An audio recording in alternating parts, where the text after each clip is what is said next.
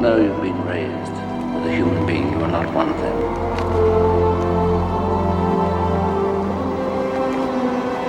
They can be a great people color if they wish to be. They only lack the light to show the way.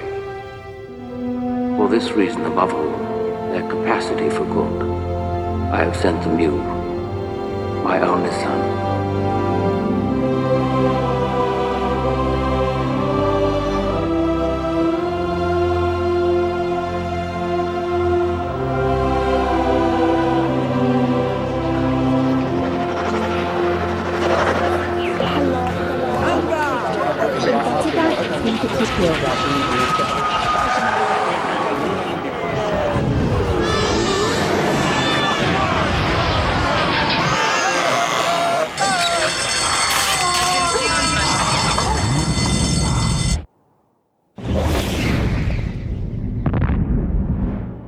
Hello, and welcome to a brand new episode of Third Degree Byrne.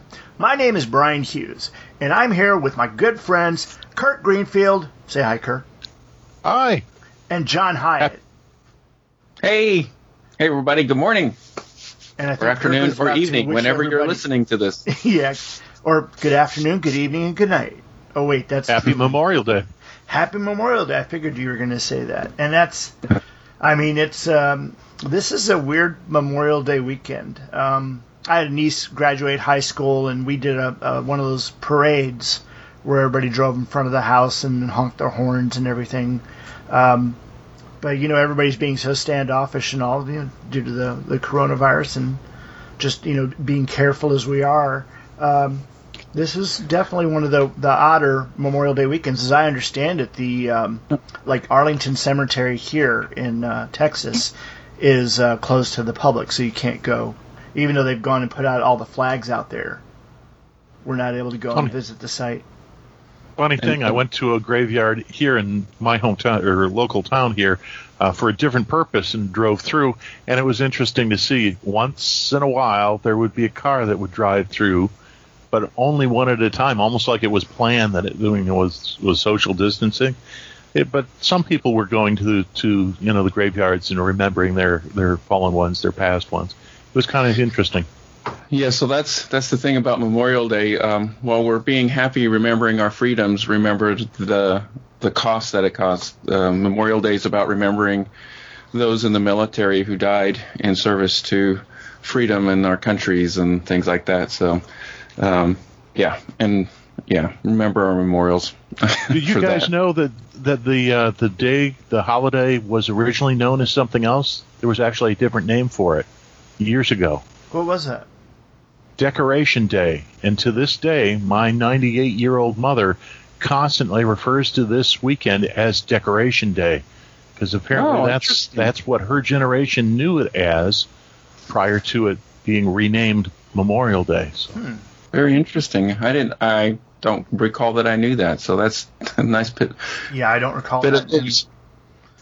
My father, who's 85 and who likes to educate us at every turn, has never mentioned that. So I'm quite surprised. Ask him. I'm going to have to ask him about that. See if you can stump him. Ask him what holiday Decoration Day was, because when I was growing up, it produced great confusion in my head because I couldn't figure out how many holidays we had. 4th of July, Christmas, Memorial Day, Labor Day, and Decoration Day, and I couldn't figure out where that one vanished. And I'm sure that he does know that and remembers it, probably from his mother. But they would have told him about his father. My grandfather died when my father was 2 years old. He contracted malaria when he was in World War I. He was a Marine, and he lied about his age and got in at 15.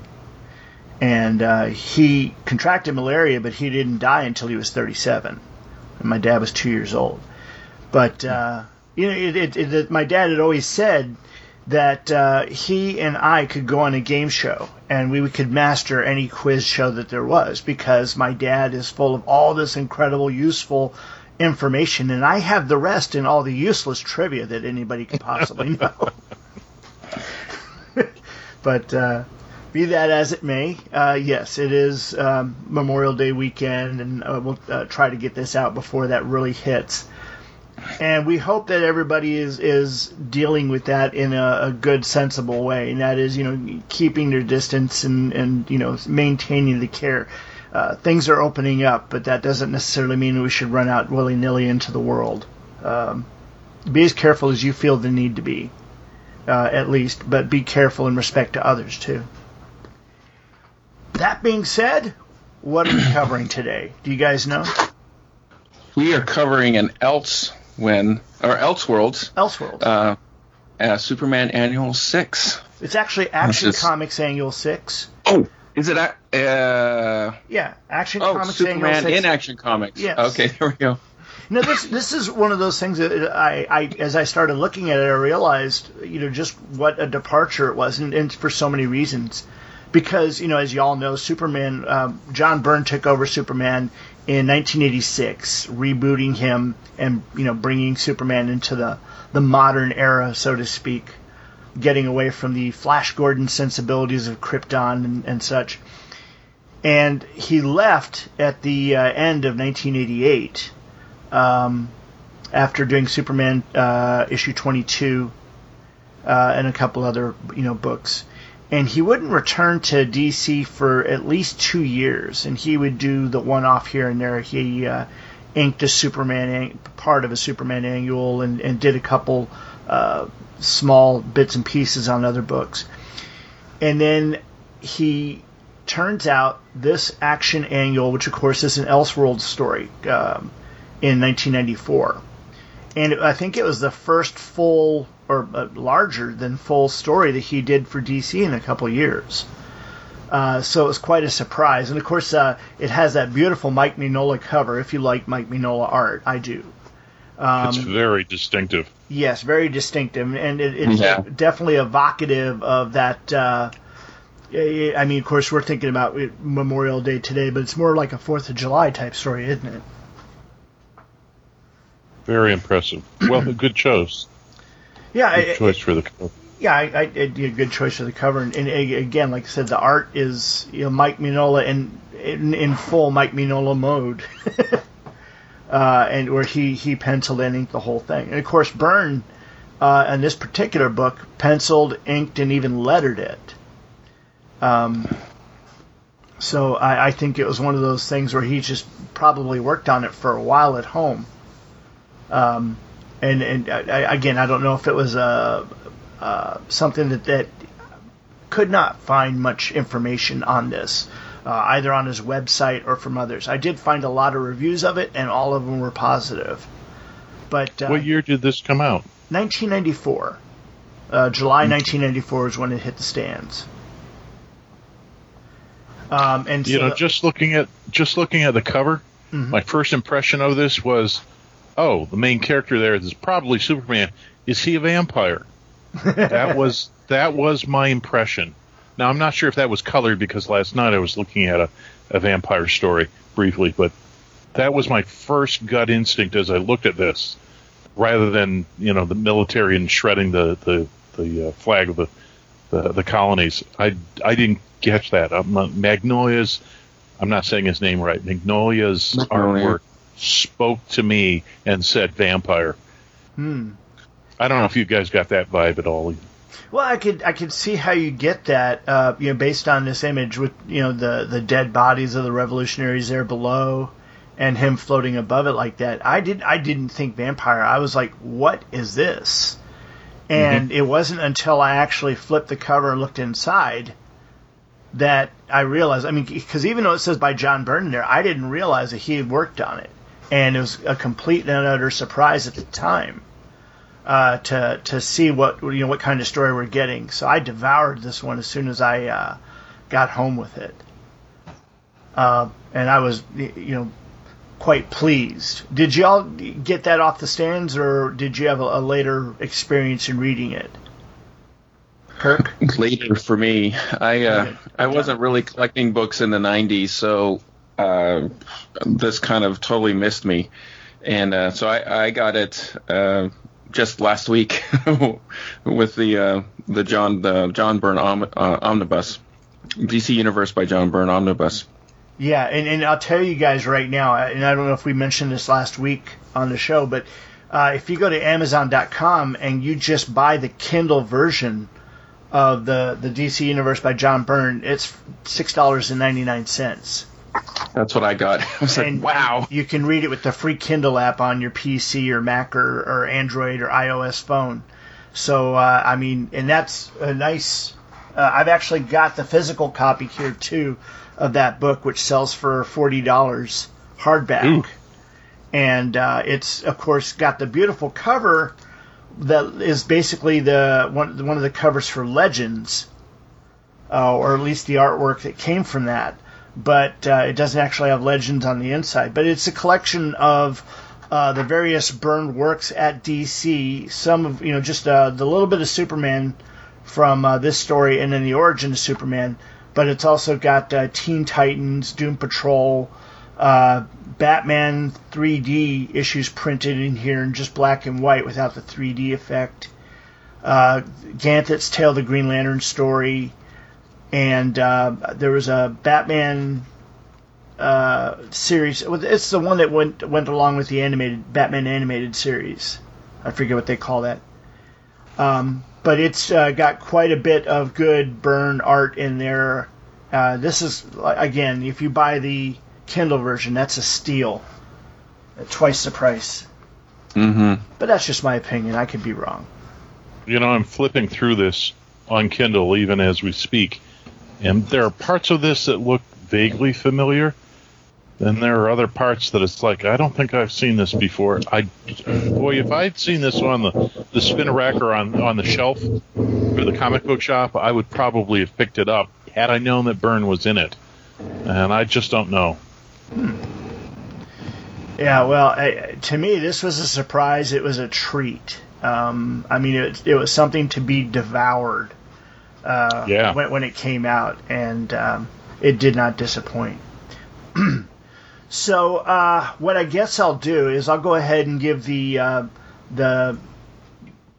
editorial information here, and then maybe we'll take a quick bio break before we actually get into the book.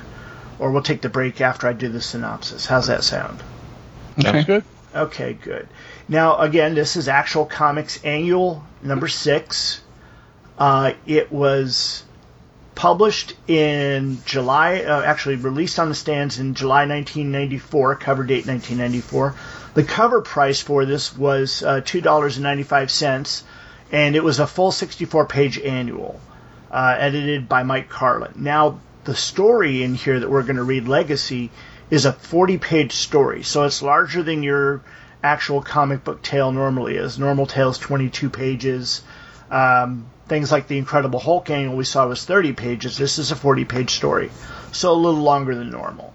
It's a post-crisis story, but it doesn't feature the actual Superman that we all know and love. Like I said, writer, artist, and letterer is John Byrne. Colorist is Glenn Whitmore. Editor is Mike Carlin.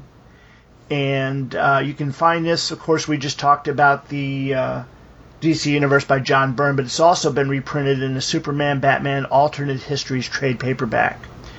At the same time that this was published, the only other thing that came out that month, and that was July 1994, was Babe, issue number 1. And Babe was that Dark Horse series that Byrne had worked on. The issue was called It Was a Dark and Stormy Night. And I'll tell you guys, I've never read Babe. Had either of you? Yes, no. I bought it off the rack. I know I got that one. But, I mean, what kind of... I've bought every issue of it. I've got them in my collection, but I've never read them. And I don't know what it is. It's kind of... It's like... And I'm not being misogynist in this. It's just a vicarious kind of thing. When I play video games with my son, say we're doing a fighting game like Mortal Kombat or Tekken, I won't play the female characters. I play male characters because I'm like, if I'm going to, do something, I do it as the male. She-Hulk was one of those books that I read because I liked the way it was done. It was funny. It was all that. I had no frame of reference on what Babe was going to be, so I really didn't have much of an interest in it. And, right. I collected it with the intention of reading it sometime, and I just never got around to it. Well, we know what we're doing next week. Oh, man, okay, well, I guess I set myself up for that one. So, let me go ahead and give the synopsis here that I wrote myself because I didn't like any of the things I read out there. And before I do this, let me clear my throat and open my Mountain Dew here, my Vice. Me, you. Okay, here we go. The story opens on the destructive explosion of the planet Krypton. The spaceship just escapes in time to avoid fiery green death. This is not the Krypton we know, and it is not baby Kal-El in the spaceship. Gar-El, a fully grown Kryptonian, is the sole occupant of the spaceship.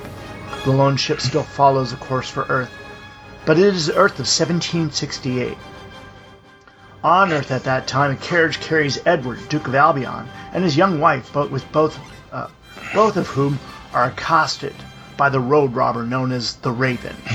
When the Raven turns his attention to Edward's wife, Edward moves to defend her and is easily knocked away by the Raven. Before the Raven can turn his attention towards Edward's wife, though, the spaceship carrying Gar-El comes crashing to Earth. As Gar-El steps out of his spaceship in his full spacesuit, the Raven tries to shoot him, labeling him a demon. The Kryptonian easily dispatches the Raven and introduces himself to Edward and wife as the Warlock Royal. Within the next year, Gar-El then reveals himself to England, but does not take the crown. He simply prefers, as he says, to maintain the order. We cut now to 1776. Over in Philadelphia, as John Adams, Ben Franklin, and others that we consider the Founding Fathers discuss a rebellion and the Warlock Royal.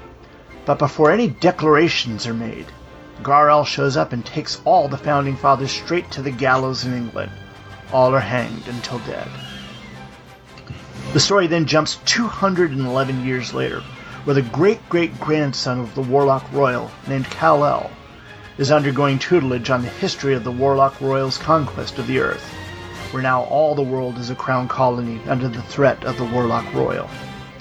Kal-El is discontent at the state of the world, feeling things should be different than they are, as there's been little scientific development since Gar-El took over.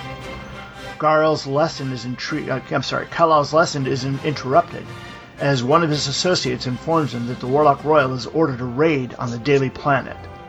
The editor of the Planet, Perry White, has been printing what the Royal calls sedition. The printing presses are destroyed and Perry is struck by the butt of a rifle. But a lady in red, looking very much like our Lois Lane, steps in to calm Kal-El's friend before he hurts Perry anymore. The friend, the Lord of Salisbury, gives Laura some attitude. She returns with a knee to the groin. Kal-El steps in and prevents Lois from being arrested, or worse. Kal's friend orders Perry to the stocks to receive 40 licks of the cat. Perry dies under the whip, and Lois punches Kal-El, calling him a monster. Kal-El then goes to visit his great-great-grandfather, who is aged, but is still as powerful as ever. Kal-El asks the Royal about the consequences of this order and the loss of freedom. Gar-El only reminds Kal-El that the history of the Kryptonian bloodline is diluted through breeding with Earthwomen, so much so that Kal-El himself has no Kryptonian power at all, and that he should not allow his humanity to be his undoing. We jump ahead a year later as Kal-El goes to a pub looking for a man called El.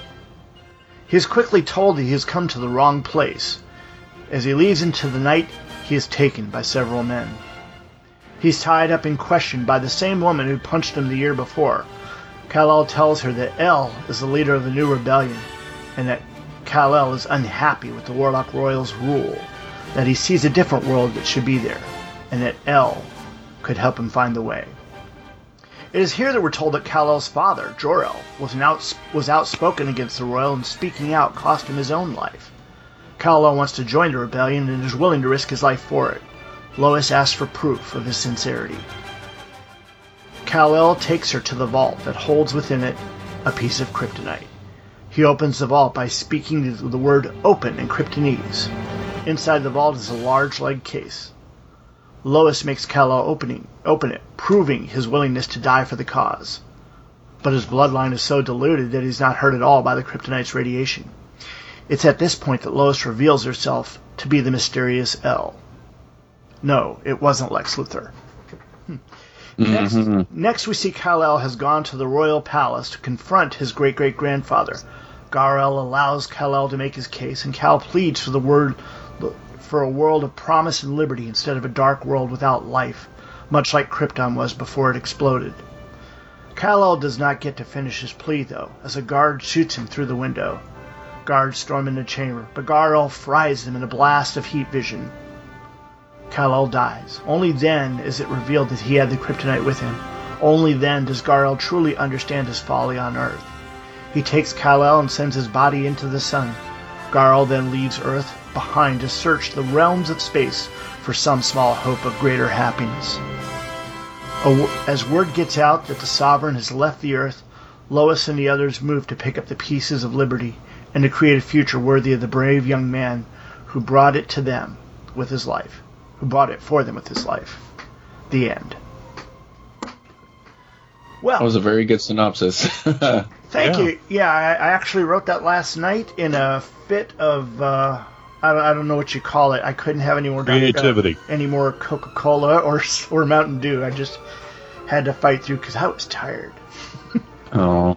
But I really enjoyed the story. I enjoyed all the pieces of it and how they came together. I was surprised that they didn't bring in a Lex Luthor of some type into the story, and the L MacGuffin was definitely that was put there to lead you into that direction, and you kind of expected to see the others.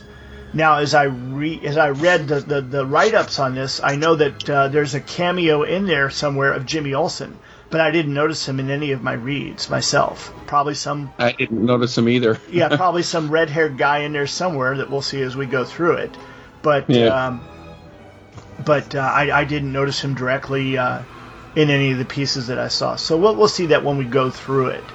But who else isn't? You know who else didn't make a cameo? Who's that? Batman. No Batman. This is true. I thought the Raven was supposed to be a veiled reference to him. Oh, okay. I don't know. I think the Raven was somebody that had already existed in the lore, but I haven't found anything on him. So there you go. Okay, that could have been it. Yeah, I mean, good point, Kurt.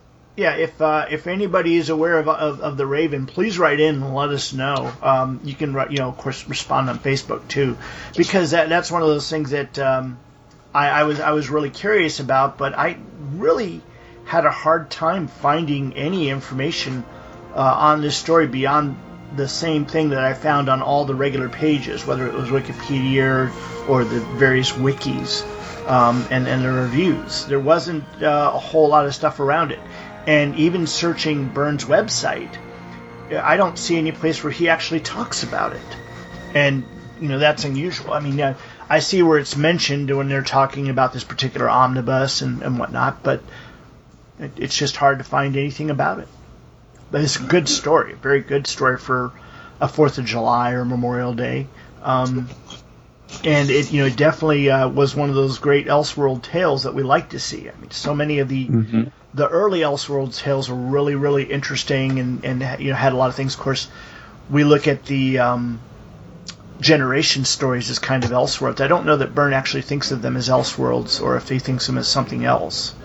But those, of course, were some of the pure greatness of that kind of genre in comic books. Indeed, yeah. It is a very good story. And the opening page was great because to me it just reminded me of all of the Krypton origin or the Superman origin story pages that I grew up with in the Bronze Age.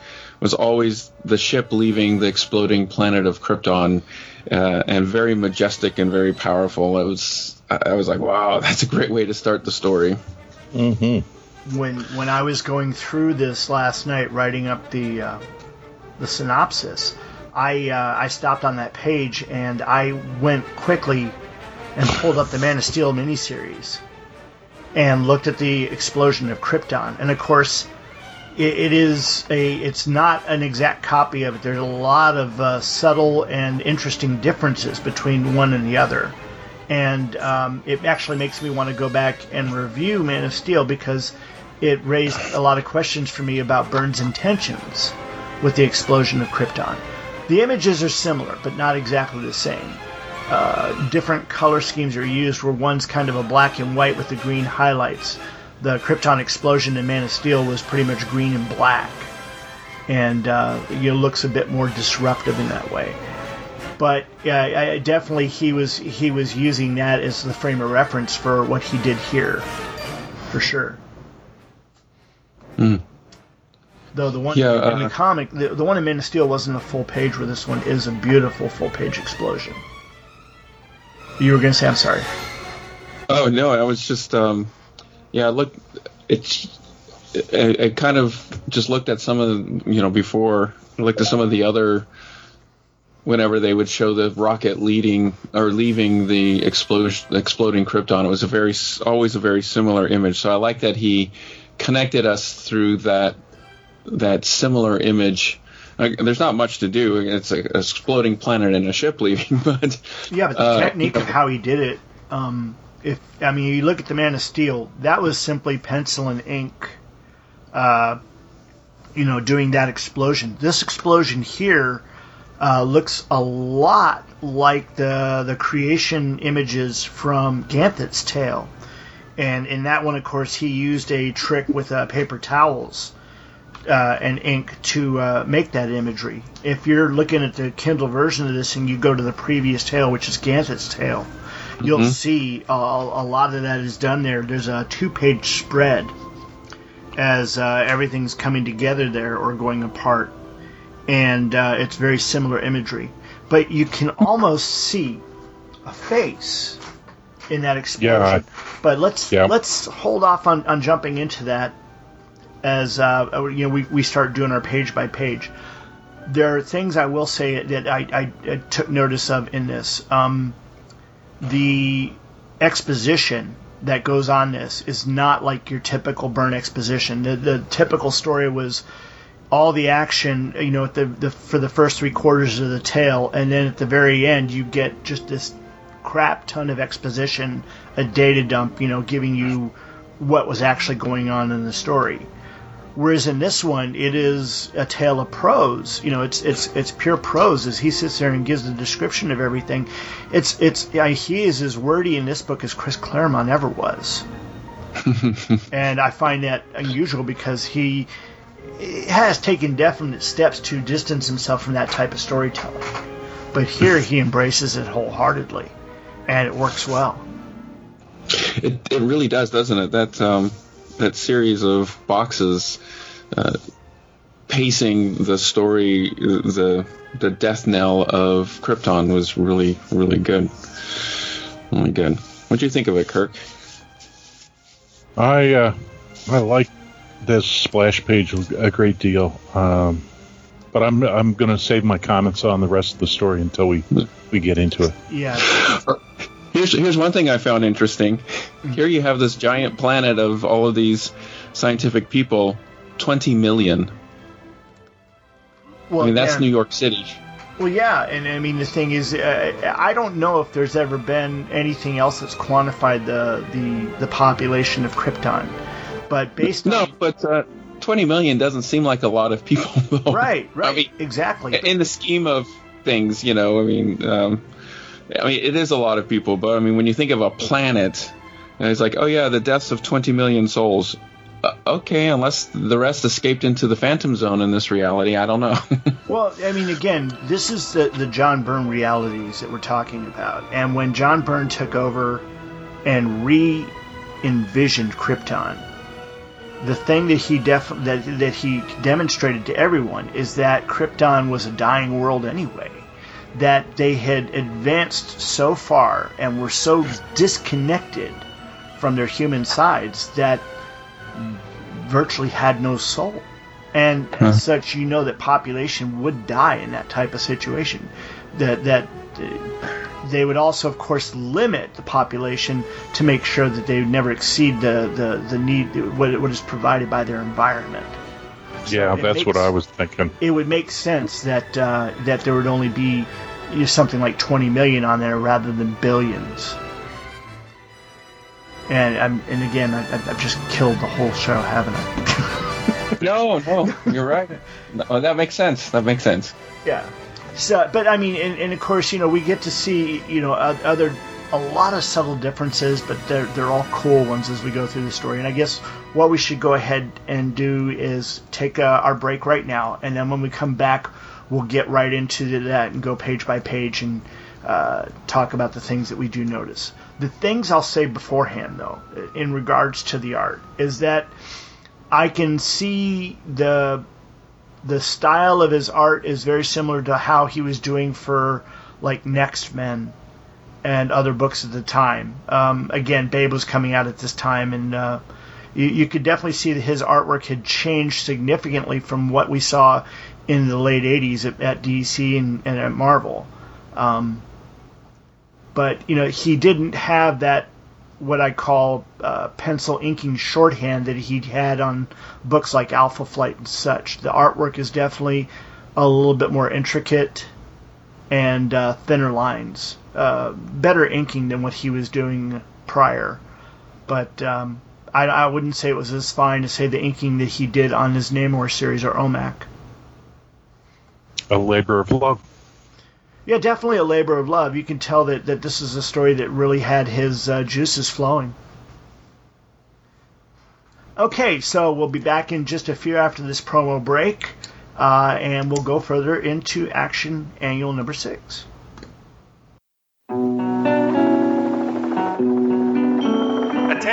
Attention all personnel. New from the Fire and Water Podcast Network, it's MASHcast. Hosted by MASH mega fan Rob Kelly and a rotating cast of VIPs, MASHcast analyzes, episode by episode, the greatest television series of all time, MASH. Find MASHcast on fireandwaterpodcast.com. Jocularity! And we're back. Now, Kirk is going to be joining us in just a little bit, but we're going to go ahead and get into this issue. And before we even go into it, look at the cover. And I know we talked about it a little bit earlier, but I'm just trying to figure out certain things on here because it makes me wonder if there's other symbolism in here that we might have missed. And if you look, of course, on the cover, you've got what appears to be the Man of Steel in revolutionary regalia with the Superman symbol on it, ripping the flag. But just to his right, there's a cloud swirl that almost looks like a dinosaur head or something. Just with the pieces of the flag going across it. Do you see something else there in the symbolism? I don't know. I mean, again, it's not a dinosaur, but do you see him trying to do something else with the clouds and everything in the back, or the smoke as it was rising from all this? Or am I just, looking for something that isn't there? I don't see anything in it. Just looks like design to me. Yeah, I don't see anything deeper in that. Okay. And then the bodies, with the bodies having that green pallor to it, I guess that also kind of adds to that, this might be a vampire or zombie kind of thing. But, boy, that sure is cool. Yeah, it is nice, and it's definitely Mignola. Mm-hmm. Oh, yeah, there's no mistaking that. Except he's kind of got Rob Liefeld feet. You're right. I don't mean that as a knock, Rob, if you're listening. But it does kind of look like Rob's feet, the way Rob draws them. Okay. Mm-hmm. And then, of course, that first page, we've kind of talked about that a good bit. Now, when you first looked at this and you first saw this, did you notice that the rocket looks significantly different from the one that Kal-El went in? Oh, yeah, definitely. And it looks like he's got room to maneuver in there, but not so much when you actually see the cockpit. Yeah, but definitely very much more modernized and much more attuned to what we would think today, as opposed to just like the bullet-shaped rocket, or when he did it, when he redid it, it was kind of like a little bulbous, kind of looked like a flower bulb or something to me when he sent it out, when John Byrne originally redid the Origin in 1985, but yeah, because he was trying to make that rocket look like a gestation chamber, so that you got the idea that Kal-El was actually born on Earth. And I always liked that idea. Yeah, which would have automatically made him an American citizen since he was born in Kansas. Mm-hmm. Yeah, but it was like it's very different. So this is much different. Yeah, and I really like on the next page, the second panel, like all of the trajectory of all the pieces of Krypton falling with him and how it's all green. So you definitely see it's irradiated. Yeah, and you can see in that bottom panel as he goes into any faster than light travel or whatever, that trail seems to drag that kryptonite with it. Whereas in the original Man of Steel, a piece of kryptonite actually hit one of the wings on the spaceship and it stayed there. Whereas this is pulling it through some sort of slipstream. I do like the Byrne tech in this, of course. The space suit that he has, and this is something that's stuck in my mind right now because this upcoming Wednesday, if you're not aware, we're going to have our first manned launch in the United States since 2011, going into space, and it's not a NASA rocket, but SpaceX. So Elon Musk's group is taking 2 of our astronauts and sending them up to the International Space Station. First time in 9 years since the last shuttle mission. So I actually hadn't heard that. Yeah, this coming Wednesday. So keep an eye on that. That's a very important moment for us. And the next step towards going to Mars. Well, we'll be going to the moon again first. But they're wanting to prep for Mars. In the next 10 years, I don't know how they're going to do that, but Really crazy. They created new spacesuits too, and the new spacesuits are really cool looking. A lot more streamlined than the one that Gar-L's in this one here. I do like the helmet he's got on this thing, but you figure that'd got to be really heavy on anybody.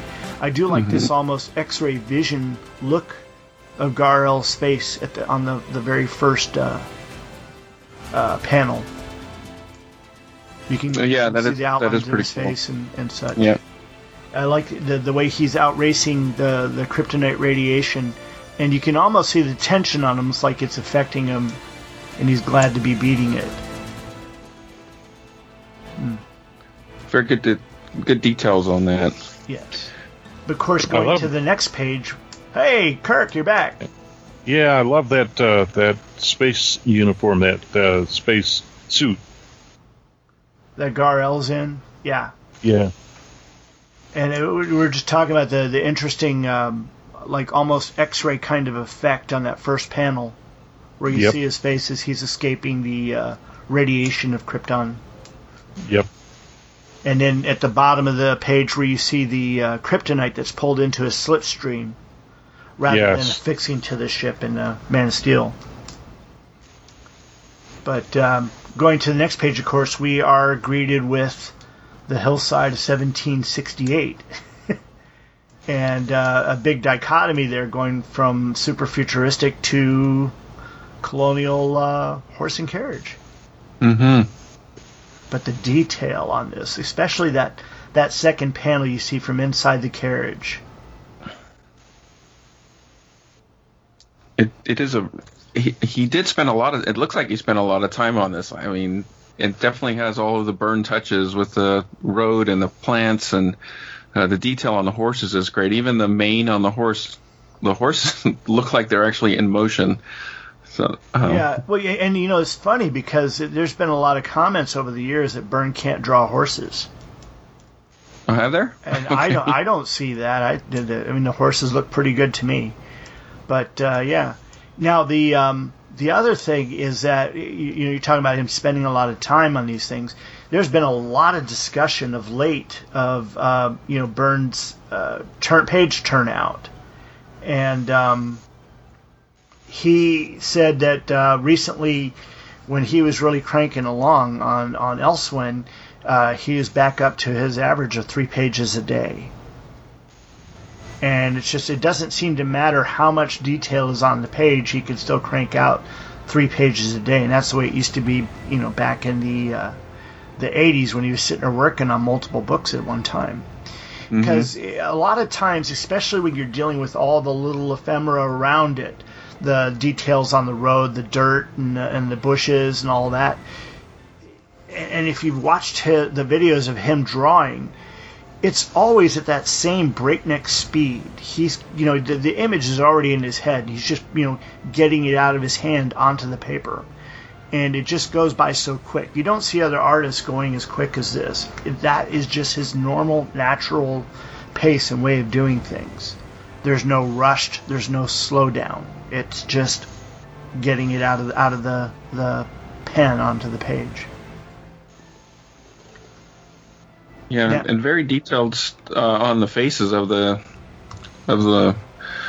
Edward, the Duke of Albion, and his wife, and definitely very Byrne. If you were just to look at this, you would know that it was his artwork. Yeah. Now, how about this Raven character?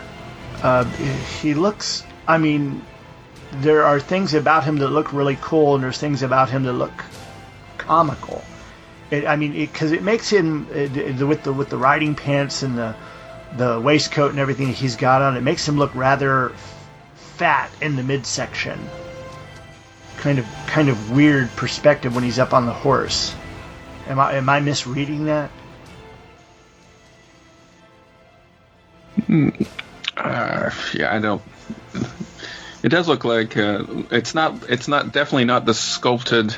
Yeah, physique. Bodies we're used to in modern superheroes, where the spandex shows off everything. So he definitely does compensate for probably a little bit more what a person would really look like up there, whether he was in very good shape or not. Yeah. Yeah, it's the perspective, I think, that makes it look like he's got giant hips. Yeah, and I've only noticed now, looking at it with as in depth as we are here, the dead guy on top of the carriage in the second panel. Oh, yeah, he is. Yeah. Oh, yeah. There's that bang on the there's a bang on the left. previous page, and I'd heard that, but I didn't know if that was just a stop the carriage kind of shot, fire across the bow, so to speak. But no, he killed the driver. Huh. Or the driver's. Hang on, I'm blowing it up here. I'm thinking that the driver may simply be slumped over and holding his shoulder. Yeah, he could be holding his shoulder or his neck. Got his. Well, it's nice detail there. Yeah. And this guy definitely is one of those regular robber barons. But I'd never heard of the Raven. I do like the outfit. I think that someone could make real cool cosplay from that. That would be a cool cosplay. And I wonder, Kirk, to your earlier comment, I wonder if this isn't the Batman appearance. Just they just twisted him from the good guy from hero to villain, the vigilante aspect to now he's actually on the opposite side. Well, turning to the next page in panel 2, it's a pretty tight shot of two faces. You only see enough of his hat that sure looks like a peaked cowl to me. It actually reminds me of, if you've ever read the Untold Legend of the Batman, of his father's bat mask. Yes. I think we did get it. It just wasn't very in our faces like normally things were in the 90s when it was. Well, in order for a book to exist in DC, it's got to have Batman in it, or if you're a Marvel, it's got to have Wolverine. I just don't think that. Really, I understand what you guys are saying, but I just don't think he would do that to Batman, turn him into a villain, and a very inconsequential villain who, within a few pages is probably going to be. He's pretty much done. Mm-hmm. But again, it's a villain out there, and I get the feeling that this is a villain that if we did some heavy research, we'd probably find him somewhere in other DC stories. John Byrne is one of those guys that seems to have a historian's I don't know what you want to call it, OCD about things like this. Like when we did the World War I Christmas story. And we didn't know who that guy, the Flying Ace of the Skies. I didn't know who he was, and so I initially thought it was the Red Baron. But no, I mean, he was actually a DC Comics character that had been around for quite some time. I was just unaware of him. And I kind of get the feeling this is probably one of those cases, too, that this guy is somewhere in DC lore that just hadn't figured out. Hey, everybody, it's Brian here. Just want to let you know, I did a little bit of research on the Raven character and found that this is his only appearance anywhere within DC Comics. That while Byrne did tie some other characters from the Superman mythos into the story Legacy, the Raven himself had nothing to do with any other character, not Raven from the Teen Titans or Batman or anybody else. This was his only appearance, and of course the Warlock Royal dispatched with him with relish. And maybe a little mustard, I don't know. Anyway, back to the show. Yeah, possible. Yeah. I like the bottom panel, how it's kind of the colors are faded, or not necessarily faded, but not as sharp, showing the light intensity from the landing of the spaceship. Yeah, the last panel, it's like bleached out. Yeah. I like that. Yeah, I do like that. And then the next page, I'm wondering if having this a digital reprint rather than a floppy is hurting my perspective on this, because this yellow and black is really unappealing to me. But I wonder if the yellow is just too bright of a yellow rather than what we would have gotten on the comic book page. Oh, I'm sure on the page it would have been very, very pale compared. Because this looks like someone mixed up my eggs with Oreos. And I don't eat eggs. So is this supposed to be a wormhole opening up as the ship comes through, or that's what it appears to be, because it's definitely all swirling around that one spot. Yeah. But that ship comes in really, really hot. That bottom panel is definitely pushing that. Definitely so. It's making a crater there. Yeah, it should not be intact in the next couple of panels. It should be crumpled. Well, it's not like the Kryptonian ship in the movie Superman. I think that he could still be going on the idea that. That definitely isn't the case, because when you see the Raven shoot at him with whatever gun that is, I don't know if it's a flintlock or whatever, but it does look like some pieces crack off of the spacesuit. Yeah. And then, of course, Gar-El goes and grabs his hands, and he has a very General Zod kind of moment there. Yeah, I think that that didn't go well for the Raven. No. Do we see the Raven anymore? Is that the end of him? That's it. He doesn't even show, did he kill him, or did he just leave him like that, or whatever. We don't know. I'll be. Yeah. I would have thought that Byrne would have picked that up and woven that in later, at least for a cameo or something. Well, look around for a guy missing his hands. We'll see. Yeah. Because there's a lot of background people in this that you just don't think about. And we know that Jimmy Olsen's supposed to be in here. And I think I spotted him. Yeah. He's coming up.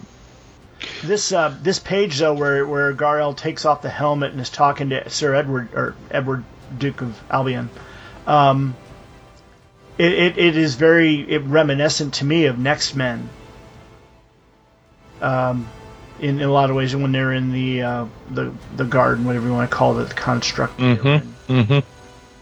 And of course, you look at the face there with the of course no hair on it. That is the same face that we're accustomed to seeing on Superman. So definitely a very Kal-El kind of face, or cut from the same cloth. You put hair on that, and it's very much like the Superman that we know. But, of course, on the next page, we go into London. And is that George III, King of England, in that great hall? That's just... of course, he's doing this from photo referencing. But definitely Some cool detail on that. And, of course, the Warlock Royal flies in. Yeah. And the look on King George's face there in that bottom left panel and the Cardinal. But the look on King George's face is almost like, oh man, I am screwed. Yeah, definitely. This is a weird transition, though, when you go from this to 1776. So, for, 7 years, he's just in England, keeping the peace, as he says, maintaining, so to speak. Maintain order, yeah. Maintaining order, and it takes him 7 years before he goes over. Now, maybe that's because he was not really truly aware that any kind of rebellion was even being thought about.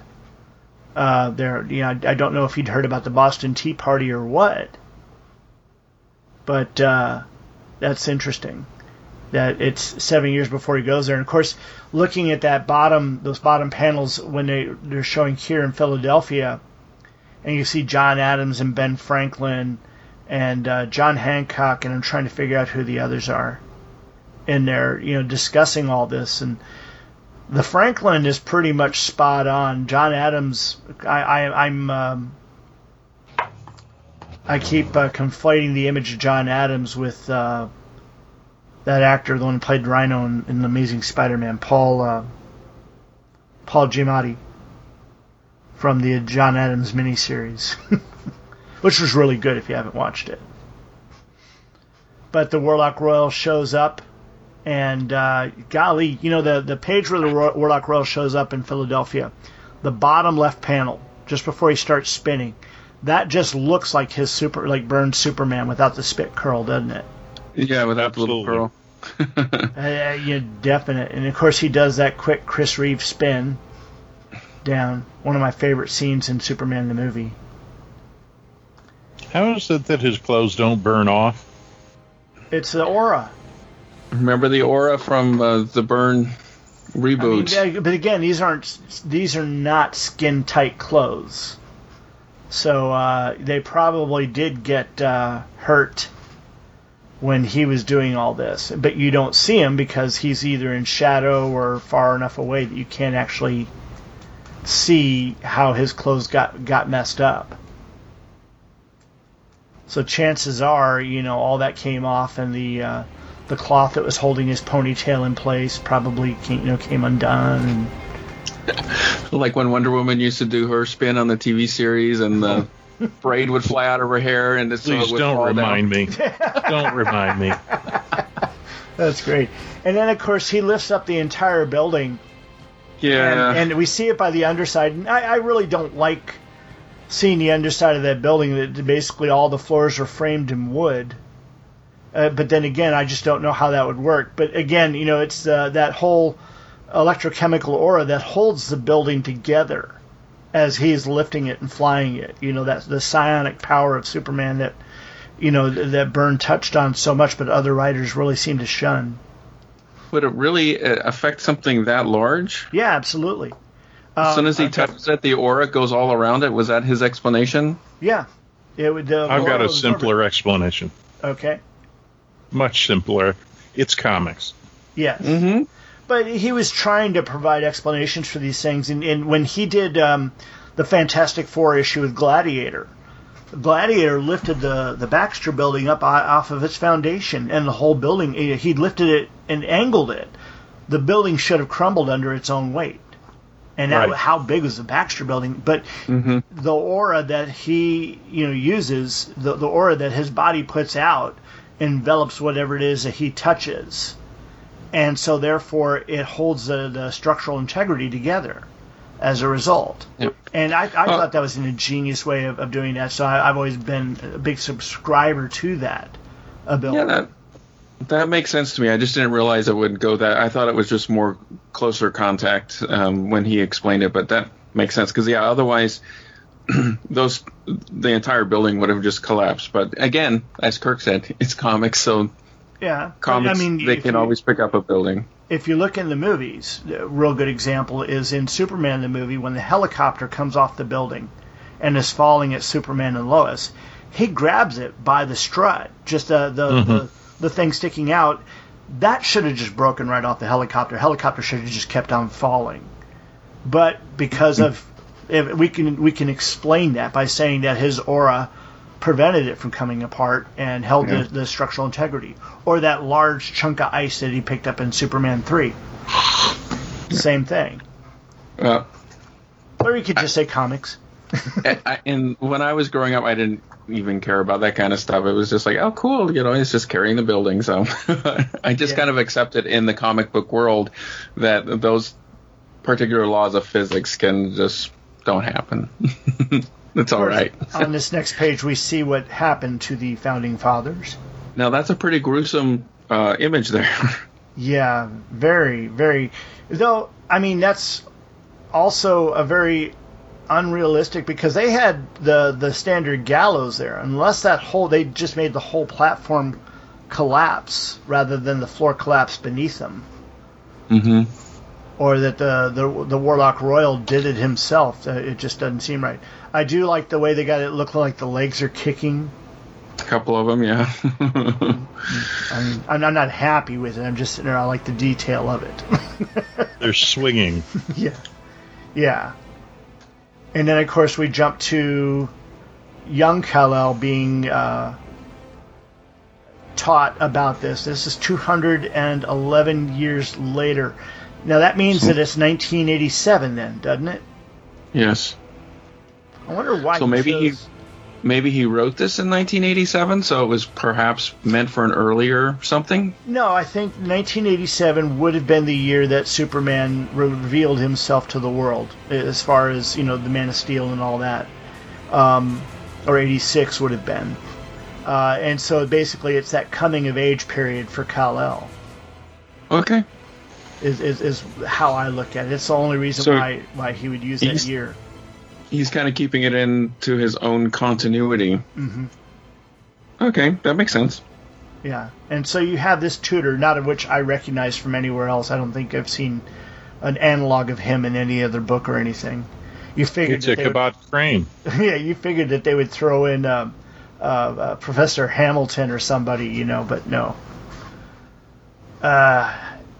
And then going to the next page, it's more of that, and then of course his friend, the Lord of Salisbury, Derek, comes in. It's funny because in the middle panel there, as the Lord of Salisbury has come in, the tutor now looks like Aunt May because of the angle he's got him at, with the glasses hanging off the nose and the ponytail held by the bow. Looks like Aunt May.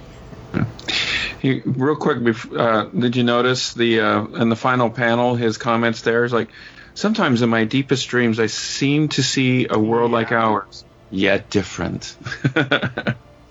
Yeah, and that's, just alluding to the whole Elseworlds. I thought that was kind of ham-fisted in putting that in there. I mean, I could see, that he's alluding to this world, or the comic world.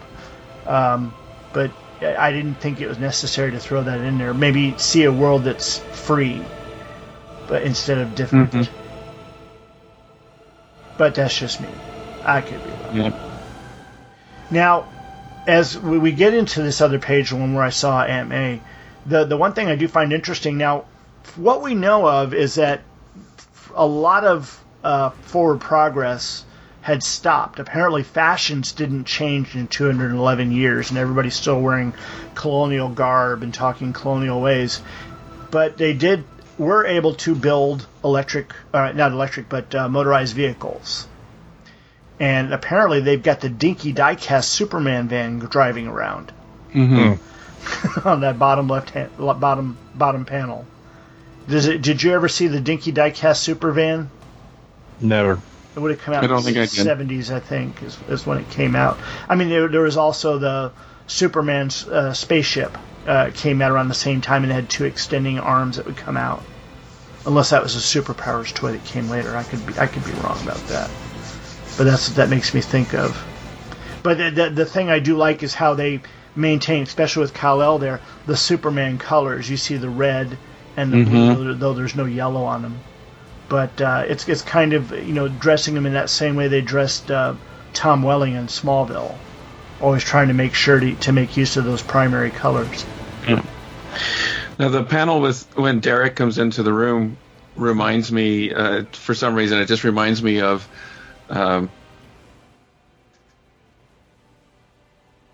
Logan's Run, where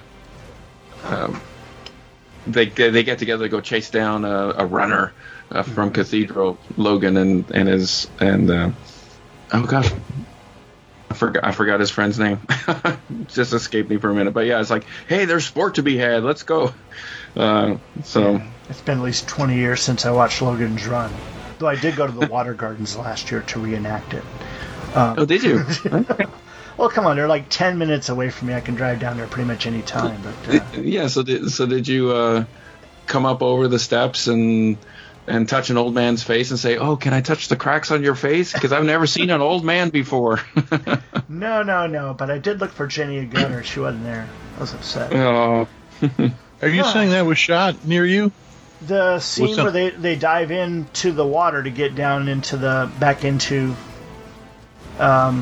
what you call it. That was shot at the Dome City. Yeah, that was shot at the Fort Worth Water Gardens, which is downtown Fort Worth. And it's a pretty historical site, and of course it's also a park. So there's a lot of really cool stuff around there. It's a very unusual architecture, which is why they used it. And that was also the end scene was filmed there. Yeah, but they, of course, did the big backdrop painting. Whatever you call that for the matte shot. Yeah, the matte shot for all that dilapidated background. I mean, they could have used regular Fort Worth back then because it looked just as bad, but no. And the welcome to Logan's Run cast, but where most of the action took place was in a mall in Dallas, wasn't it, or Fort Worth? And it's gone now, from what I understand. Yeah, wasn't it?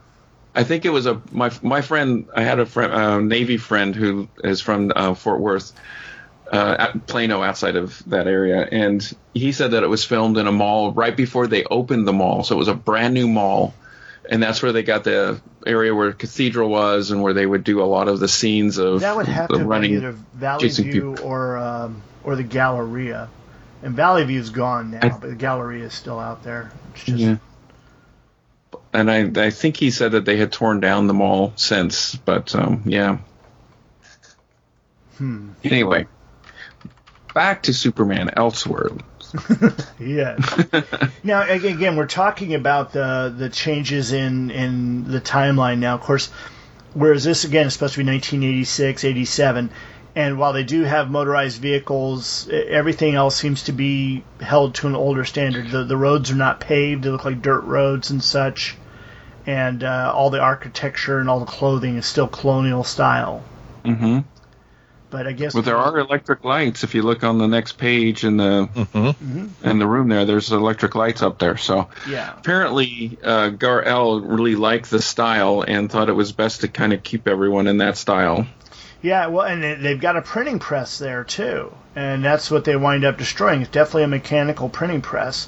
But you can see old analog typewriters, like a Smith Corona right there on one of the desks. Yeah. He used a couple of them. And, I mean, I have one when I was a kid, and I had a battered Underwood typewriter that they used for... They used that term for the movie St. Elmo's Fire. For the 6 people that saw it, that movie. But this, of course, is where we see Perry White, or Peregrine White. And we see a woman with red hair in a pink dress that I don't recognize her at all. That might be Lana Lang? I mean, it's possible it could be, but again, Lana's hair was more of an orange red rather than what that is. That's more of a strawberry. But and then, of course, Lois comes out, and she's got that very dark blood red hair and outfit. And, of course, with the way that the outfit is done, he actually gives her some sizable cleavage. But it looks like she had a duct tape job done there. It really is a nice image of her. I mean, I like that he took so much of the page up and shows her defiance and that really defines Lois, is her defiance and her commitment to what she's doing. But her fingers look so bizarre in that bottom right panel where she's talking it's to a Scarlet Witch. True. Oh yeah, she's gesturing to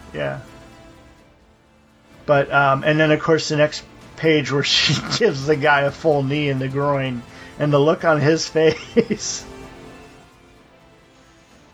That's awesome. Now I actually had some confusion when I was looking at this the night before, because I was trying to tell who was the guy that actually hit Perry in the face with the butt. At first I was sitting there going, is that Kal-El? And then I realized, no, that can't be Kal-El. The hair's a different color of dark, where Kal-El's got the blue highlights. Yeah, and then a couple panels later, I see Kal-El in his, traditional garb rather than what they're wearing, because those are all soldiers or guardsmen. And of course, he stops his friend from doing anything to Lois, but that actually costs Perry, because they arrest Perry and sentence him to 40 licks of the cat. Yeah. And then there's Jimmy down there on the bottom page behind Derek. Yeah, you're right. There he is. And some very bald guy that... Some editor. Yep. I just don't know if he's supposed to be somebody that we know. But yeah. And that Jimmy, he's like a cross between the Jimmy from the comics and Mark McClure.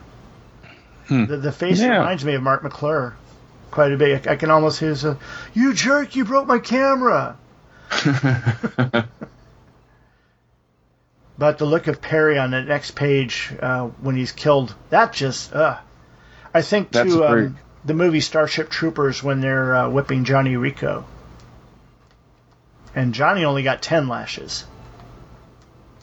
And that was pretty bad. And Derek does look positively pleased. So the facial expressions that he really took a lot of time to put the details in these. And Lois's face on the bottom definitely has those. She's mad and sad at the same time, and in her head she's vowing revenge. Yeah, and that is an amazing looking punch. Because you just see the fist, you see the sign of the impact and what looks like a tooth coming out. But, I mean, you can just, in the rage on her face. Wow, that's amazing. But you can feel that. That's got a tactile sensation to it. You can almost feel the punch. Mm-hmm. And you can see she stepped into it. She planted her right foot and really stepped into it. That was a full right cross. Dang. Good follow through, too. My dad was a boxer in his younger days.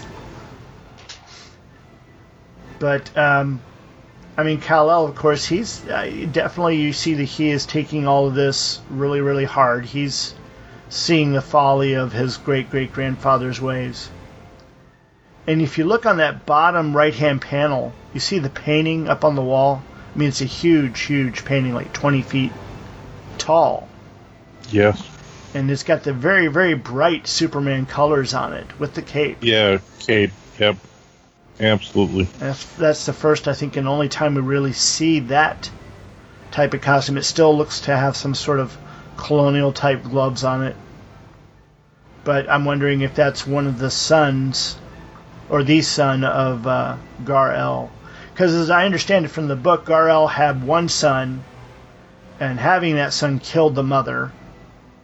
And then that one had one son, and that killed that mother. And then finally, beyond that, the bloodline was diluted enough it didn't kill the mothers. But I'm wondering why Gar-El didn't have more than just one child of his own and only went on for grandchildren.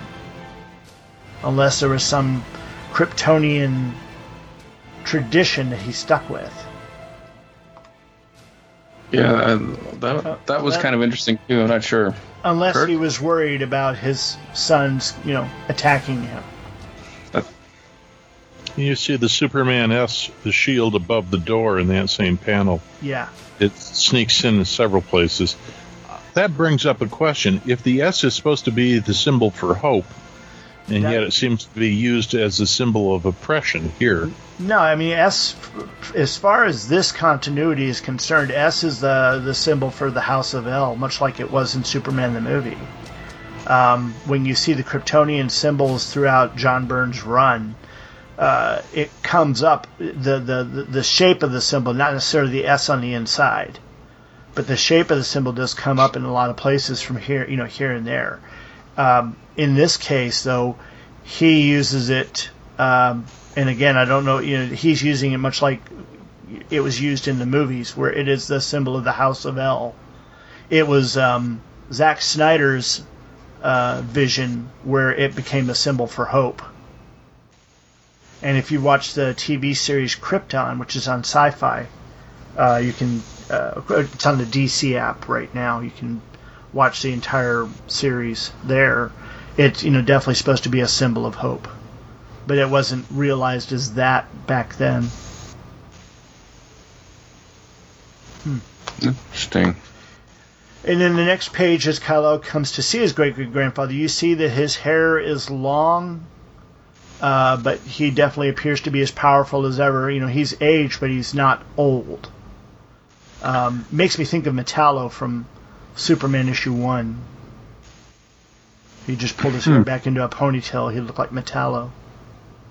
And I was thinking this reminds me of the Superman at the end of Generations. Well, yeah, that too, which would be about 5-6 years, done 5-6 years after this. So maybe this inspired that. I just can't stand ponytails and or mullets, Well, at least we don't have a mullet in this story. This is true. We don't have Superman red and blue with mullets. Yeah. But like you mentioned earlier, some good dialogue here. When you talked about how John Byrne seemed to have a lot more of the dialogue, this was some interesting stuff in the way that he positions the panels so that you get different perspectives. Really emphasizes what he's saying. Yeah, and it definitely emphasizes the perspective between the two. The Gar-El, of course, is supremely confident that his way is always going to be the win, and that's just because he's simply the most powerful. He doesn't have to win an argument. And you can see here that it's a year later before we see any of whatever Kal-El's doing come to any kind of fruition. Now, the funny thing I find at the top of the page, it tells us this is a year later, but it's at the Pig and Whistle, a pub. We have a Pig and Whistle pub right here in Fort Worth that I used to frequent a lot in my younger years. Oh, really? Yeah. So, is it a chain? No. No. Just a locally owned place. I don't know if it's still around. But now we have the Hare and the Hound and a couple other places. Hare and the Hound's cool because they let you bring your dog. Well, you never know, Brian. Maybe the Pig and the Whistle is like one of those Guinness pubs where they just kind of package everything up in Ireland and ship it to America for a franchise that someone can open up an Irish pub locally. I tried my first Glenmorangie at the Pig and Whistle, thanks to Golston Dart. Aren't they all closed down, or have you guys opened up in Texas? Last Friday night was when they told the bars they could go ahead and open up. Friday is when they're supposed to open up. So Thursday night at midnight, the bars open their doors. But I don't know how the business is going. I have a buddy, Chris Harville, who runs a place, Woody's Tavern, here, and I definitely would like to go visit him, but I'm just not ready to do that myself. Not ready to get out there like that. It's just, there are too many people in my household that are immunocompromised, so I, got to be much more careful than others, I guess. Yeah. But like I said, this was a year later, so he's taking his time doing that. I find this page though to be evocative, at least with the red-haired woman, of almost like Frank Miller art. It looks like Frank Miller and Klaus Jensen took a pass at her hair and face. Like from the Dark Knight, or a Ronin. Mm-hmm. And it's just her. Everything else still looks like Byrne. But these pages here seem to, I don't know, they seem to be more of a shorthand of art rather than his more detailed art. The previous page and this page. Yeah, this page definitely seems like it's just probably one, and I don't know, maybe he really puts a lot of emphasis on some pages, and then others he's like, well, I'll just get the story across. They'll still be my work, but I'm just not going to focus a lot on them. So a little further away shots, nothing that's going to require a lot of detail. Right. It makes you wonder how much pencils he actually used on a page like this. If it was just a complete, very rough breakdown of the panels, and then he did everything else in ink. Yeah. But I love this next page. It's a silent page, and of course it's Kal-El walking out into the night. Very dark colors of purple and was that fuchsia? But and grays and such. And you see everybody's in silhouette, and Kal-El gets taken down by several guys with clubs. You don't know if they clubbed him or whatever, but they do take him. And then the next page shows him, and it's all in black on the next page when they've got him tied up in a chair. They're all wearing masks, and they splash him with water, threaten to cut his throat, and he just tells them, I'm looking for the man called L. And that's when Lois once again reveals herself, and apparently she is running these guys. But they allow him to have his say, and he basically tells them, you know, he's got a conscience. Mm-hmm. Yeah. I like it. You, the girl from the planet. And you, the princeling who fancies himself a protector of a maiden's honor. Yeah, she remembers. She's like, yeah. What do you think of this artwork with, doing the coloring they did, everything in the background's in purple and blue and all the foreground stuff, because the lantern is all yellow, or yellow and black. I'm not quite a fan of it. I think it should be like diminishing returns on the shading of it to show that you're only getting it if you're in the light of the lantern. And I don't know if that was a colorist mistake or if Byrne should have done something more with the inking to show that, done more shading. Yeah, and I'm not sure how when they choose those things, especially if he's just trying to make, maybe he's just trying to make different stylistic choices, like from the 2 pages ago, when he leaves the inn or the pub, you know, that's a very different style of artwork, kind of like the all-white issue of Alpha Flight, you know, telling the story through that, or the silent stuff. And then here with just no backgrounds on the next page, but fully colored. And then here, I think he's probably just going for different effects. Yeah, but I'll tell you right now, fix it up a bit. The silhouette page is my favorite page in the entire book. I mean, simply because the simplicity of it, it tells a good story right there, and the colors that they use are nicely muted to makes it almost quiet. The black page, of course, also was rather interesting, but it makes you wonder how Kal-El would be lit like he is. And then this last page that's in basically purple and yellow is, I don't know, it's kind of disconcerting. And then, of course, I look at the guys in the bottom left corner, and I'm wondering, when's Destro going to walk in? Oh. I was thinking the Executioner. Remember when in, was it Man of Steel or afterwards, when Superman wore the hood to kill a Kryptonian general, Zod, whatever? Didn't he wear these? I remember that, like in Superman the movie, they sent some sort of Kryptonian cop after them in the longer. If you watch like the K-Cop or the super extended version that you can buy on Amazon now, they show him heading towards the L family chambers, but the explosion of Krypton kind of messed that up for him. Made you wonder what this guy was going to do. He's kind of like the Boba Fett of Superman. but I don't recall ever seeing it after that. Where else did you see that? The Mask? I'm thinking that it was Superman 20 or something. It was the cover of Superman 22. They show him wearing. Isn't that right? On the cover. Yeah. He Eye Executioner. Yeah, that's right. But that was quite a shock when Byrne did that. But in hindsight, I like it. Back then, when again, I didn't read any trade magazines. I didn't, pay attention to how the sausage was being made.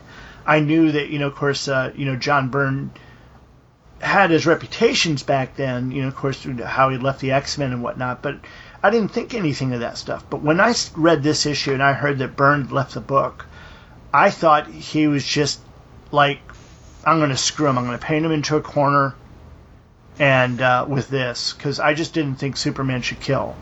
And I was so against that for a long time. But years later, I look back at this story and I think it's brilliant.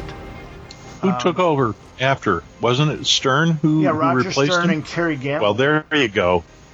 If he handed it over to Stern, he knew it was in good hands. He knew that Stern would do something logical that wouldn't contradict his direction. Roger Stern took over, and I think the first issue was actually Mike Mignola.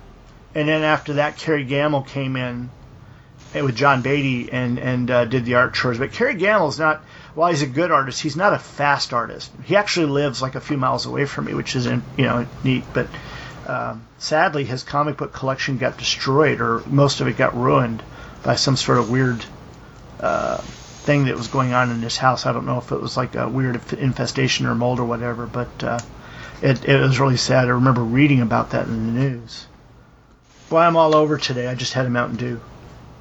All right, back to this. Sorry, we're taking you down the rabbit hole. Yes, we are.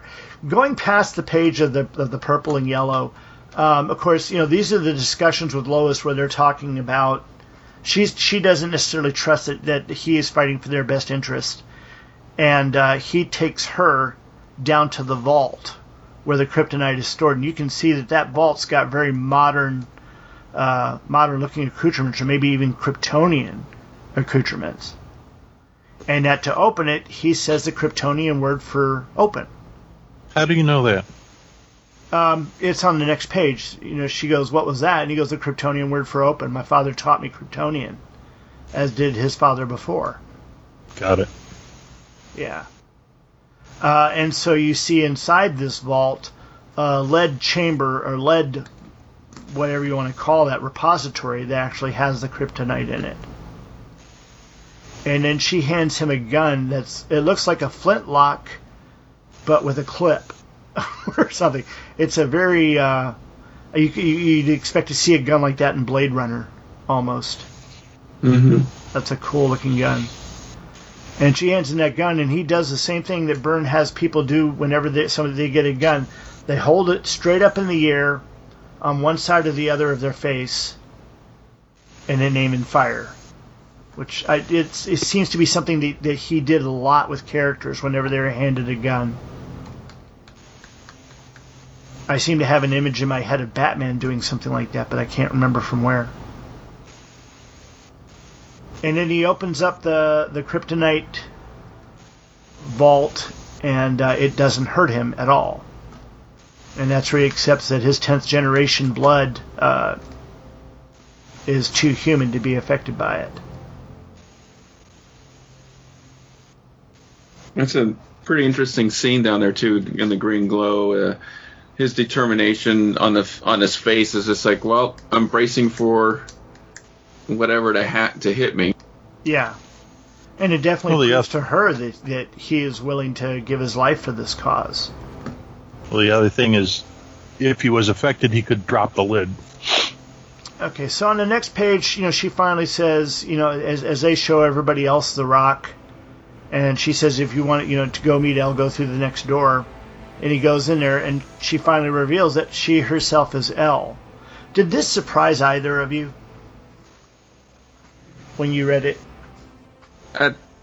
Not really. I kind of figured it was her when he first showed her in the red dress. I was like, oh, that must be Elle, Lois. I I was wondering if Lex Luthor was going to be a part of it or something, but and that was what I was expecting all along. I was like, is it going to be Lex Luthor, or are they going to really throw a weird one and make it Lana Lang or Lori Lamaris, or Byrne has got that definite flair on the Superman history, so it could have been any of them. I always thought it was kind of weird. Superman's love life was filled with LLs, and then Lex Luthor was also someone that was big in his life. And okay. Not that there's anything wrong with that. Johnny, tell me, was that stupid? No. Okay. Now, if you sometimes it just sets up in comic history. You connect the dots, and it's all there. It's all been laid out, sometimes by intent and sometimes accident. Just by accident. Yeah. There's been, 2 different animated movies on the death of Superman. Did you watch the first one? I've not seen either. I'm asking John specifically, though. No, I don't think I saw the first one. Because the first one had some very unusual segments in it. Lex Luthor, after Superman had died, he cloned a Superman successfully. And he would frequently put him in a not a red kryptonite, but a red sun chamber, so he wouldn't have any powers, and Lex would bare shirt wrestle him to the ground and dominate him and show him that he was better. And this is in an animated movie. It was one of the weirder animated movies I watched, because they did a lot of stuff that I would not figure they would do in a movie for little children. They had scenes of Superman and Lois walking around in bathrobes after coitus. And it was just a different one of those things, but definitely worth a watch. If you're familiar with those. I'll see if I can find that one, and I'll point it to you, see what your thoughts on it are, because it was really odd, with the way the things that they intimated onto Lex, that his feelings towards Superman were more than just this reviling of the alien that had usurped his power. Yeah. But now we come back to the story on this next page. We actually get to see the palace. Now I don't know if that's in London or if that's in United States or what. It looks like it'd probably be London based on the building structures around it. And you see, of course, the huge House of El symbol up there at the top of the Golden Tower. And it so is this Lana Lang? Oh, wow, no.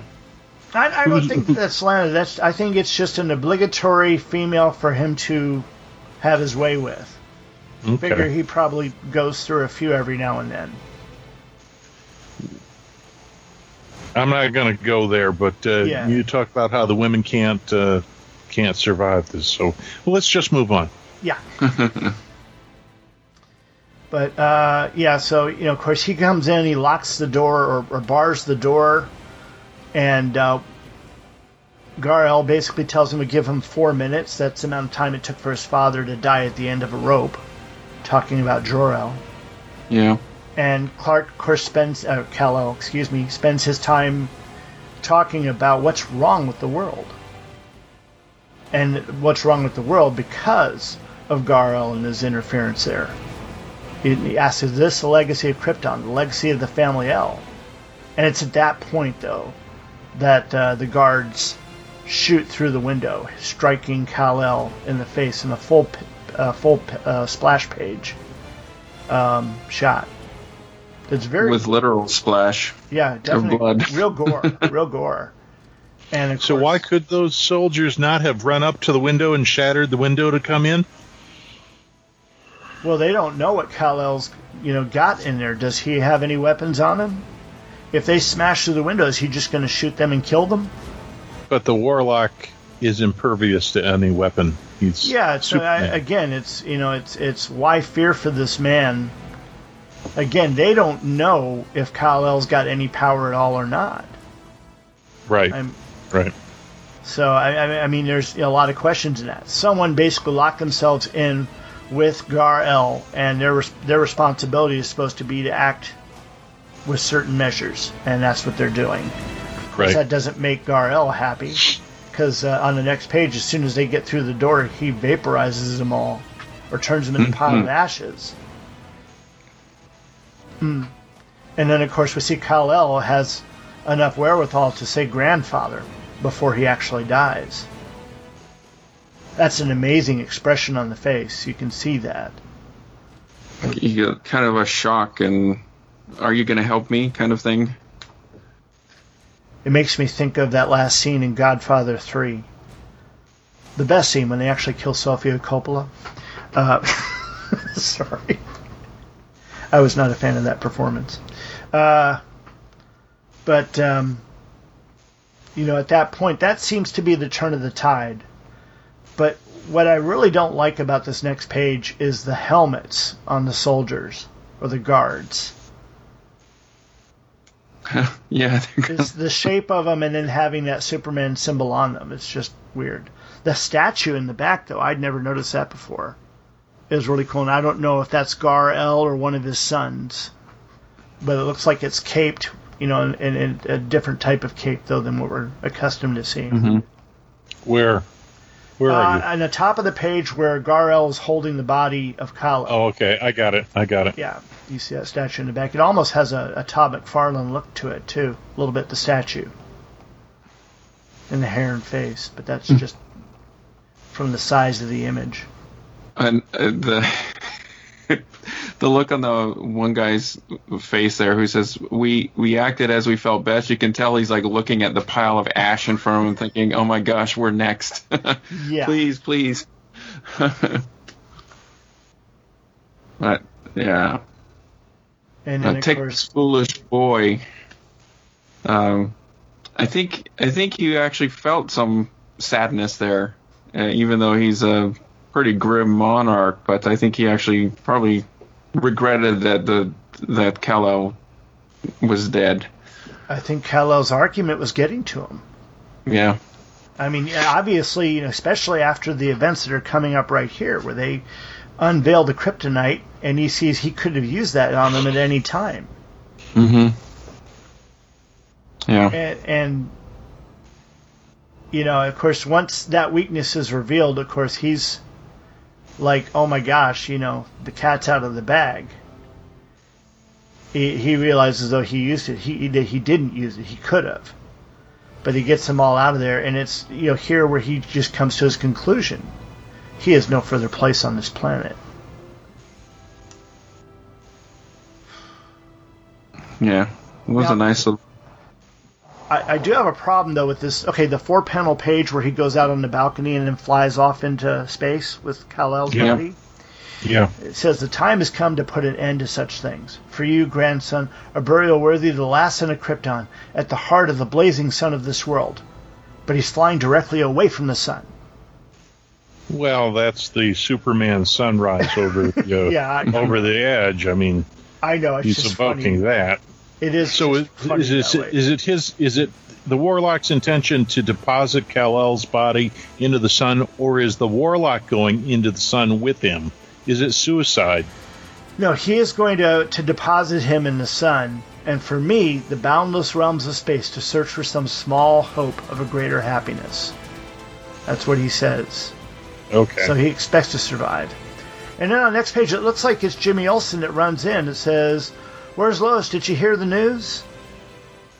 I believe that's Jimmy. Yeah, I think you're right.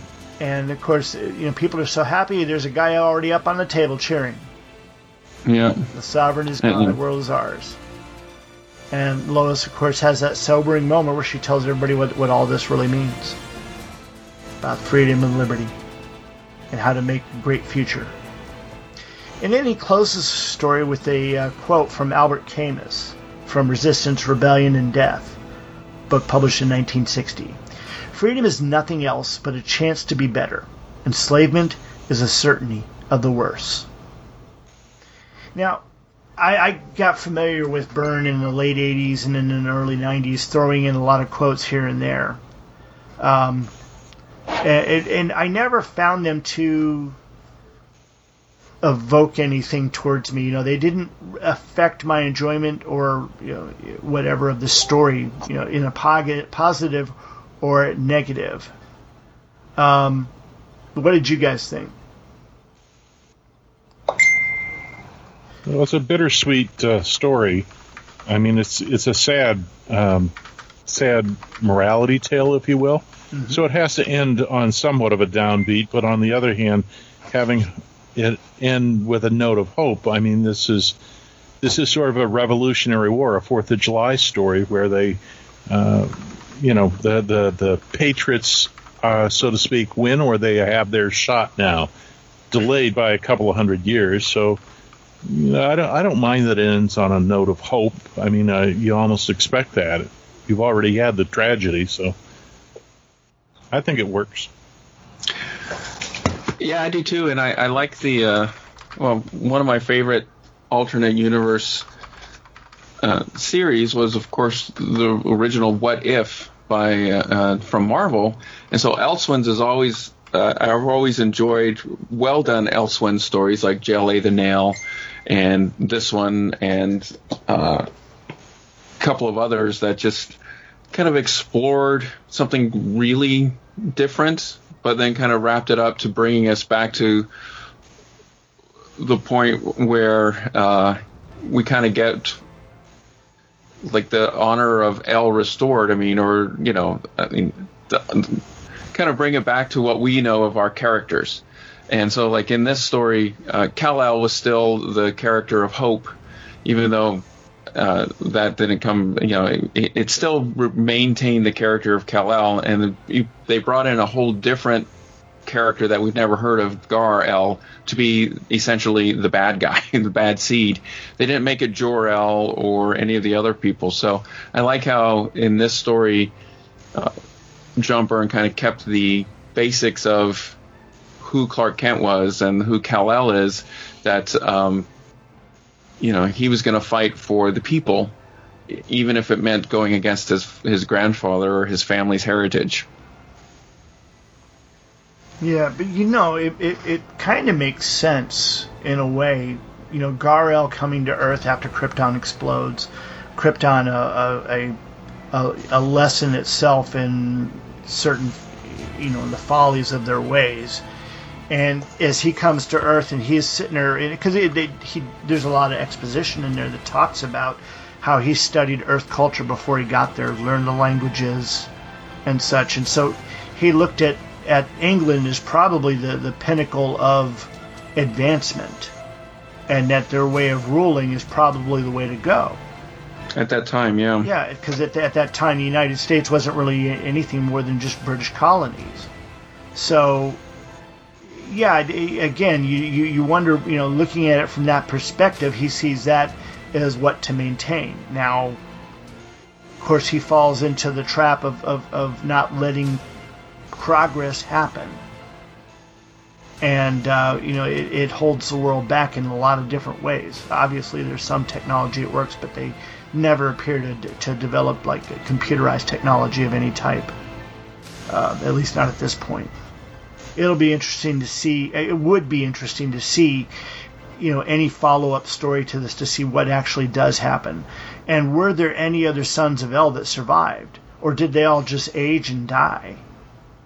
Did Gar-El's other son and grandson, did any of them have an extended lifeline or anything like it? It raises a lot of questions, but it seems that there's logic in the fact that they probably all did age and die. Maybe they lived a little longer, but this was 200 years later, so the likelihood that they would all die before Jor-El himself was executed seems logical. Yeah. Interesting. It was a good story. I liked it as a kind of a done in and of itself, and then it kind of moves on, and then the artwork is fantastic. It's great to see his style again, his full style, and he did a very great job with everything. Yeah, good story. I enjoyed this one. Nice choice for Memorial Day. I thought so. All right. Well, again, we're going to keep trying to put a show out every week. as we continue on through all this. Obviously, lockdown's being lifted in a lot of areas, but a lot of us trying to be careful are probably not going to be going out. And I completely understand. I'm going to practice that myself. Again, I work from home as it is, so nothing's really changed a whole lot for me. My son's going stir crazy, and I do what I can to help him out there. But we're doing all right here. But I know a lot of people out there are having some trouble, some difficulties, and they need something to listen to just give them a feeling of normalcy or normality, whichever way you want to go with the word. That being said, we'd like to know what you thought about this episode, so please write us. Whether you write us into any of the Facebook posts that you see this episode on, or you can write us at our Gmail address. That's gottagetburned@gmail.com. Or you can put a review for us on iTunes, or otherwise known as Apple Podcasts. We'd like to hear from you. We'd really like to hear from you. I did put a call out this week asking that anybody that wanted to suggest the material for an upcoming show, if you'd simply write us at our email address, we'll be glad to sit there, take all those, and come up with a plan on which ones we can cover coming up. And we'll be sure to read any response that we got at our email address online during the next one of the upcoming episodes. So please let us know what you'd like to see. But we're going to bang our heads together here and try to figure out what we're going to do next week. Now, do you guys have any thoughts or ideas? Well, Babe was one, but I'm not sure where my copies are. You'd have to probably find a copy and try to share it. I don't think I've got any digital copies of Babe. I know that you can buy each issue on Amazon for like $1.99, a digital. Well, maybe I'd be willing to buy one to try that out. Maybe the first issue, if you wanted, that would set the story up. I remember some of it, but having it right in front of me. I believe there's also a backup story in each of the books, the Sentinel of Liberty or something along those lines. Yeah, and I can't remember where that leads to, but you're right. I think you'll be surprised because it's sort of Jimmy Olsen meets She-Hulk. Are there any Byrne stories that deal with the transition to summer or swimming? What? Or pandemics? Critical Error. That's pushing it, but Yeah, Critical Error. That's one of those ones I don't know. I mean, we'd have to do a special type of episode for that one because, of course, there's two versions of that out there. The one in the art of John Byrne, and then the published one that got put out years later that was edited. Well, we can talk about that. And definitely would want Tim to be a part of that. Tim was the one that showed that to me for the first time a couple of years back. Is Tim likely to be back next week? More than likely, I would say yes. I think today being part of Memorial Day weekend, he's just got things that he has to deal with, family. Yeah, family issues. Yeah, well, sure. You want to try that? We could try it. We shall discuss that and see if that's the way we want to go. It sounds like the best way to go, though. Yeah. John, you got any thoughts? Any last things to bring up before we drop off here? No, that sounds fun. I have never read Babe, but I didn't even know about it, so it'd be something interesting to go into. You're talking about Critical Error? Yeah. Well, Critical Error would be great too. I mean, again, yeah, Babe would be the natural selection for next week. Critical Error, I think, like I said, we want to cover that sometime down the road, but I think it would have to be a special show. Okay. We could actually allow. Well, I don't know. We'd have to worry about that, but I mean, again, I think it would be a special episode, and I don't think that we want to just limit it to like the four of us. We might want to get some other people's input on that. That's something that's been around for a long time, but it's also been kind of at the fringes of everybody's knowledge of John Byrne's work. And again, it's one of the first works that of his that was published that had true nudity in it. And of course the sexual aspects of it, and of course what the editing did to it in the later publications of it. Would be an interesting discussion, but it'd probably go on for quite a while. What? We talk a lot? just a little bit. Well, it's been more than 2 hours now, folks. Yeah, so we're going to go ahead and wrap up now. Like I said, please write us. Let us know what you're thinking. We've been seeing that there are a lot more people listening to the show than in previous months, and that makes us feel really good. But we'll be back next week. So just have fun, take care, be careful. For Third Degree Byrne, I'm Brian Hughes. I'm John Hyatt. And I'm Kurt Greenfield. Take care. Have fun.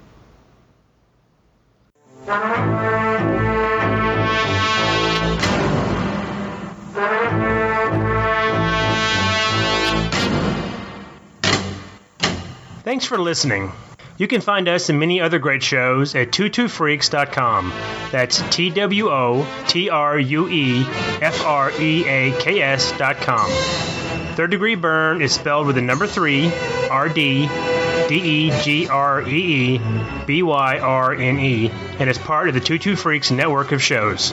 Follow us on Facebook and Twitter. Just look for Third Degree Byrne, spelled with the number 3, and Byrne spelled BYRNE. Compliments, complaints, and recipes can be sent to gottagetburned@gmail.com. That's GOTTAGETBYRNED@gmail.com. Drop us a line and tell us how we're doing. If you're interested in any of the books we cover in the show, just head over to 22freaks.com and use the Amazon link to shop. This doesn't cost any extra, but it really helps support the shows. Till next time, this has been Third Degree Byrne. All right, I'll be mayor.